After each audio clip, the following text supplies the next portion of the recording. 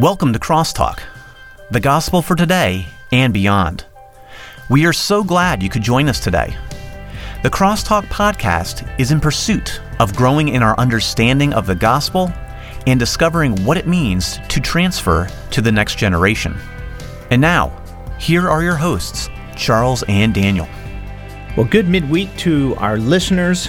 We are continuing on in our discussion on Scripture, and now we want to move into this aspect of the will of God as it is revealed in Scripture. So Scripture, the revelation of God's will, following in our revelation type theme in our topics here.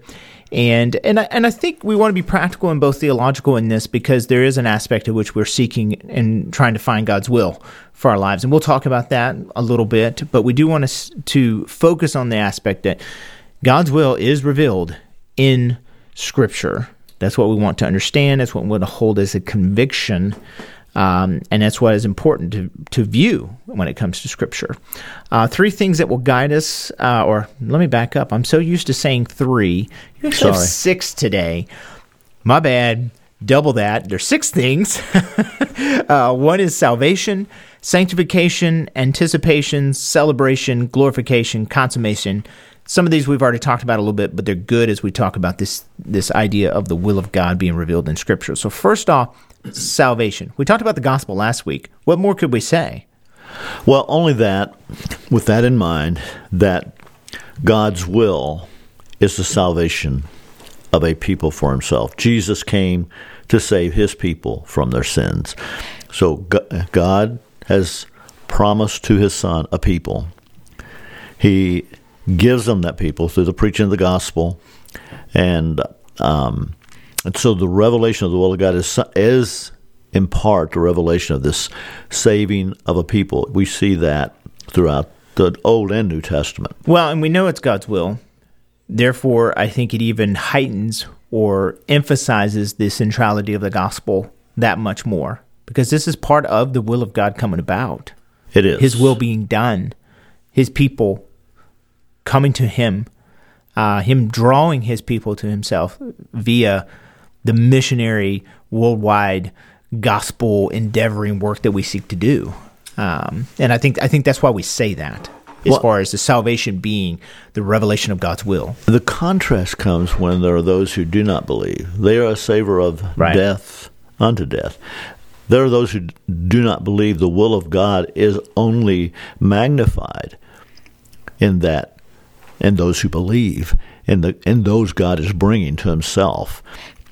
And so this is the will of God, to save from sin, from bondage, from punishment, a people. Now, one of the things that I brought up before we went on the air, and I think it's important as we kind of, walk through the issues that we're talking about in regards to the will of God being revealed in Scripture, is this idea of when it comes to seeking and finding the will of God in Scripture, the Scriptures are not a self-help book. And I want to bring this up because I think so often Christians kind of go to the Bible to find that answer. And there are answers in there. Right. Don't get me wrong. And there are good answers. There are even sometimes steps, if you will, if I can use that phrase. I don't want to be flippant in that. But that's not the ultimate end of Scripture and the revelation of his will. How do we flesh that out for our listeners? Because on a practical basis, they're coming to the Word of God to know more of him and know how to obey him. Well, the will of God for his people is their sanctification, their holiness. And we see that throughout the New Testament. In Ephesians 1:4, just as he chose us in him before the foundation of the world, that we should be holy and without blame before him in love. So he chose us to make us holy. Right. Yes, he saved us, but he wants a holy people. He's going to have a holy people. When you look at Hebrews chapter 12, and it says, pursue peace with all men and holiness, without which no man will see the Lord. Blessed are the pure in heart, for they shall see God. This is the will of God, your sanctification, your holiness.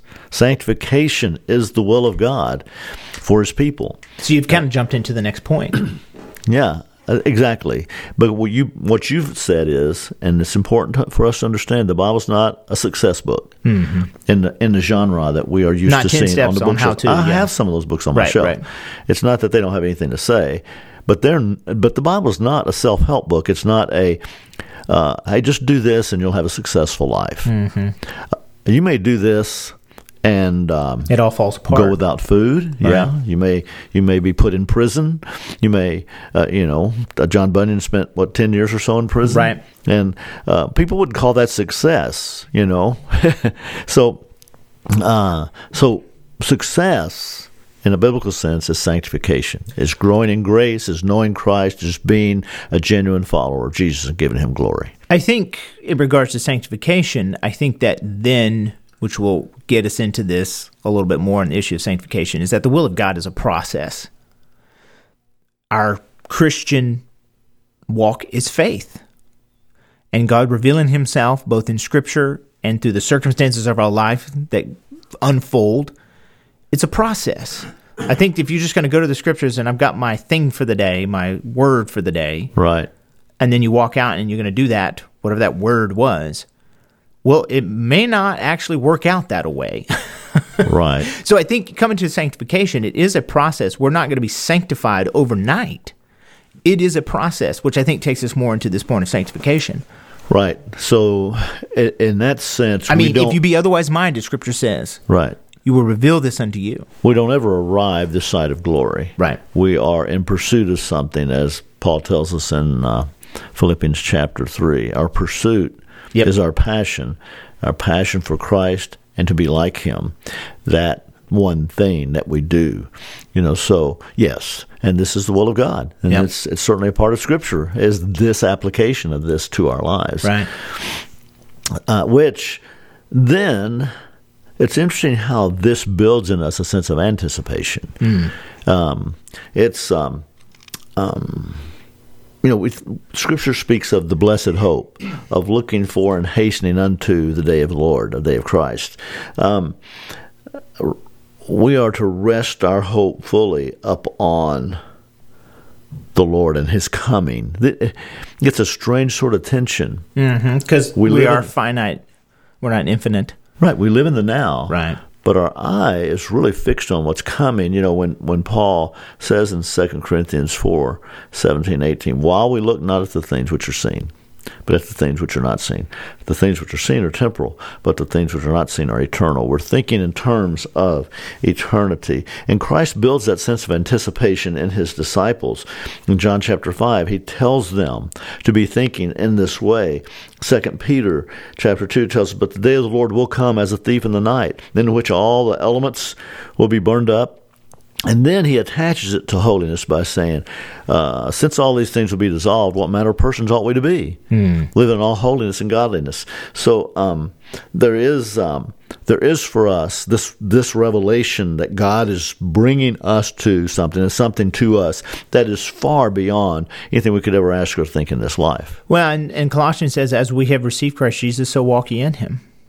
This idea of the faithful walk as He reveals Himself to us, both in sanctification, should grow our anticipation. Yeah, and if you read Pilgrim's Progress, Christian has his eye on the celestial city. He's moving toward that. He's walking through the Slough of Despond. He's running into giants. He's coming into all sorts of things. But his focus is on that celestial city. He is moving forward.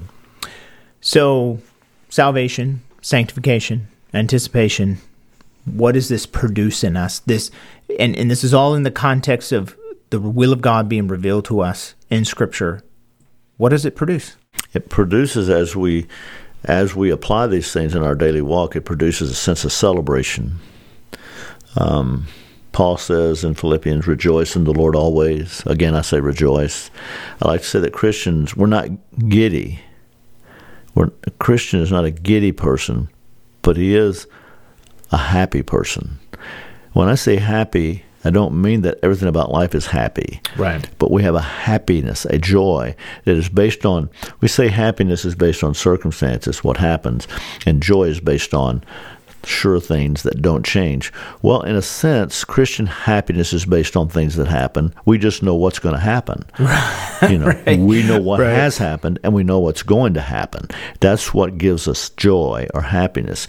And so Jesus said, "These things I've spoken unto you, that my joy might remain in you, and that your joy might be full or complete." This fullness of joy, this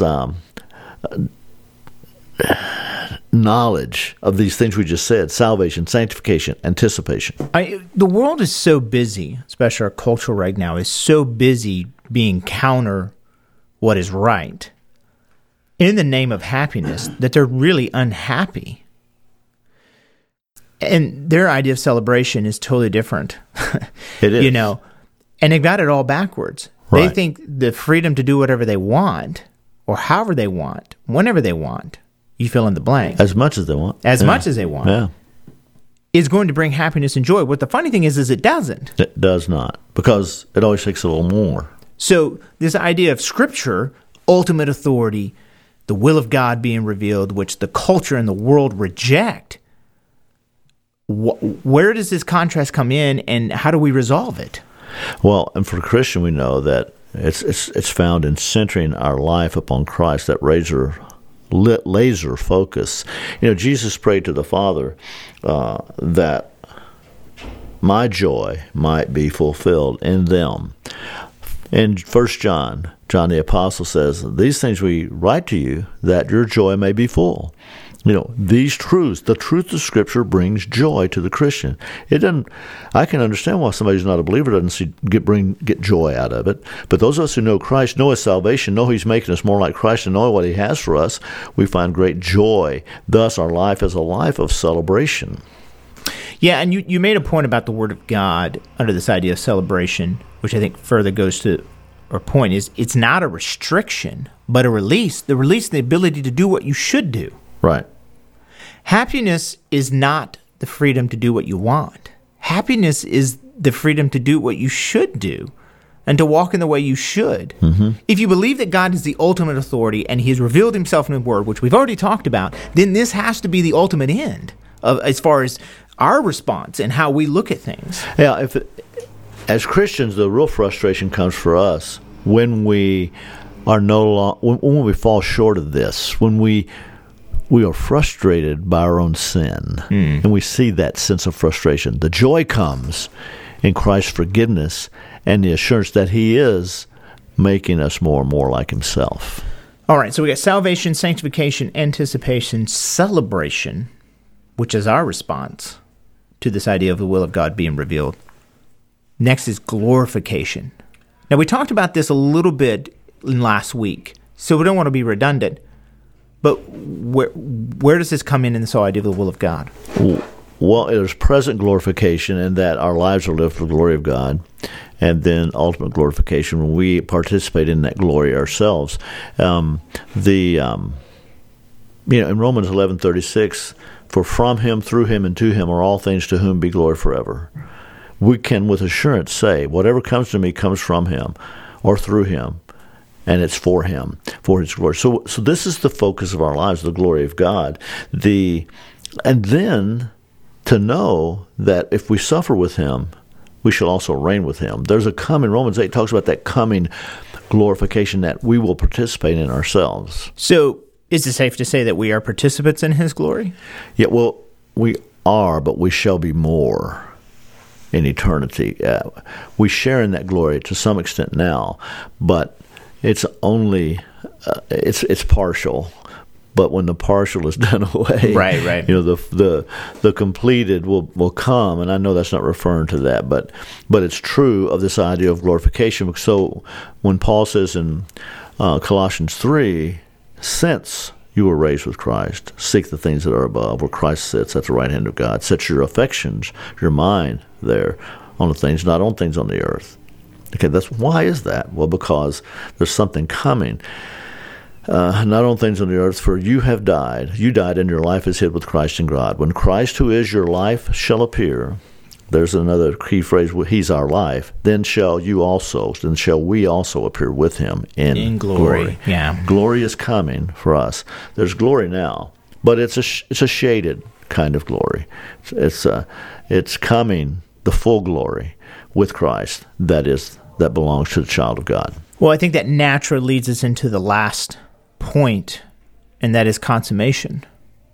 That end that you're talking about, that which is coming, how is the consummation connected so intrinsically to the will of God being revealed? Well, we go back to a few weeks ago, we talked about history and the linear view of history. We as Christians are looking to an end. It's interesting that Peter says in 1 Peter, the end of all things is at hand. We are on the cusp of eternity. We're on the cusp of this being wrapped up. I like the little phrase that someone had on their desk. I don't know if it was a pastor or someone, but somebody quoted this to me. It's later than you think. The end of all things is at hand. When Paul defended and expounded upon the resurrection of Christ and believers in 1 Corinthians 15, he came to a place, he said, and then comes the end. And it's not like the end like it's all over. No, it's the kind of end that ends this so that the greatness of eternity begins. Well, and you said it's altogether right that we would come back to this. Yes, because it all comes around to the consummation, to the end, to the point of it all. I'd like, as a pastor years ago, I heard talk about eternity and living in eternity, and he called it the eternal now.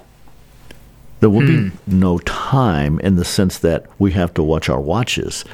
We don't have to put anything on the calendar. We're not bound by time. There is this eternal now, forever and ever. We are in His presence and doing His will and knowing His joy and goodness. I mean, we know the constraints of that because even now I'm looking at a clock. Right. I mean, I'm watching. You only got so much time here. Right. Well, not only that, but we don't go over. We try to have an allotted amount of time that we record, and it's not too long. And we have a system by which we go through, and everything's based upon the clock.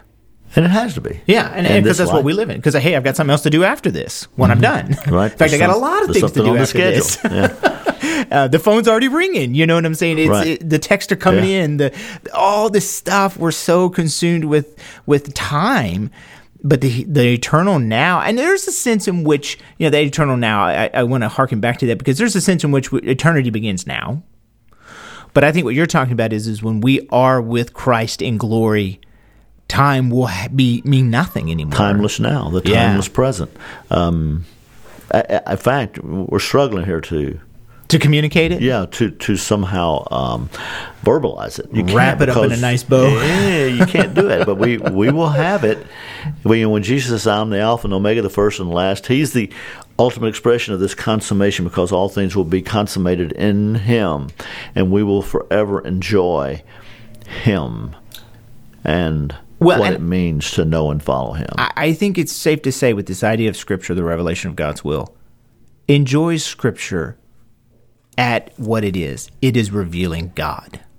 It is revealing who God is and what He seeks to accomplish. Yes, that means for your life personally. There's a personal aspect of it, but there's also an aspect of just His all-consuming preeminence. And I think we need to keep that in mind as we're reading Scripture to bring it practically here, that He's revealing Himself, and we walk in that in obedience by faith. And in that sense, Christ is all we need. He is the ultimate, the unspeakable gift that we can almost not express. Yeah. And the Word of God is God's revelation of Him to us. Absolutely. Yeah. Absolutely. Well, this has been good. Encouraging, uplifting to my soul as we've talked about it, and I hope it's been to our listeners. And all I can say is join us next week, and we'll continue as we talk about this issue of Scripture. Thanks, everyone, so much for joining us today. You can always visit us on the web at crosstalkpodcast.org. Crosstalk is produced by Vision for Living Ministries, a nonprofit organization. This podcast is a free resource, but you can support us financially through our website. For more information on Vision for Living Ministries, visit our website at visionforliving.org, where you will find more great resources. You can also find us on Facebook and Instagram. Just search for Vision for Living, or on Twitter at V4L. We also love to hear from our listeners. You can email us anytime at info@visionforliving.org. Be sure to join us next week on Crosstalk, the gospel for today and beyond.